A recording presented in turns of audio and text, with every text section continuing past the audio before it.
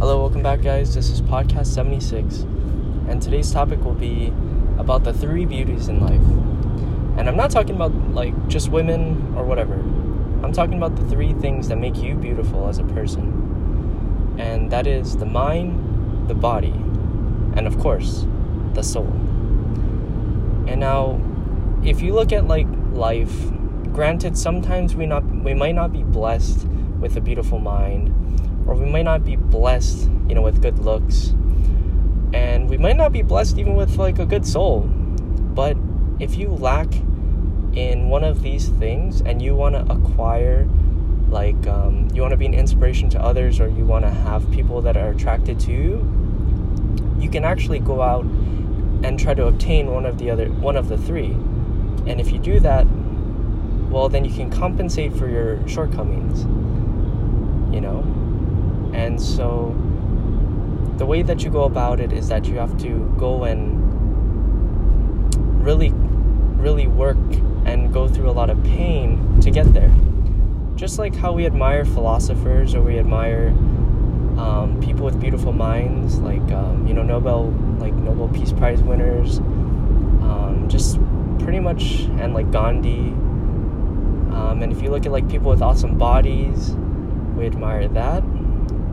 Or if they have a beautiful soul, like Mother Teresa.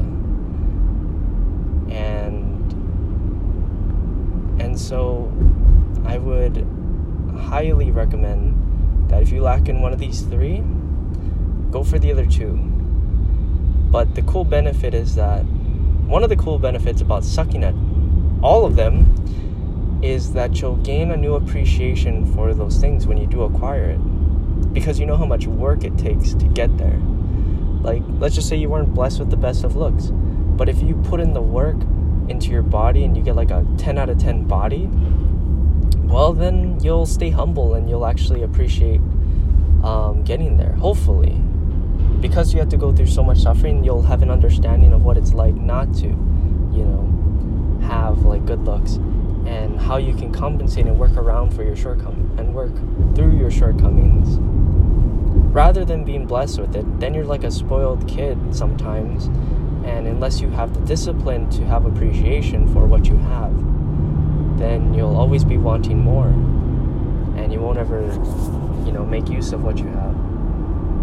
And so, I guess today's talk is to look at your shortcomings and look at what you can improve on and what is in your control, and stop trying to be things that aren't important. And if you want to be charismatic, go and acquire one of these 3 things. Anyway, that's today's talk. Hope you guys are having a great day. Take care.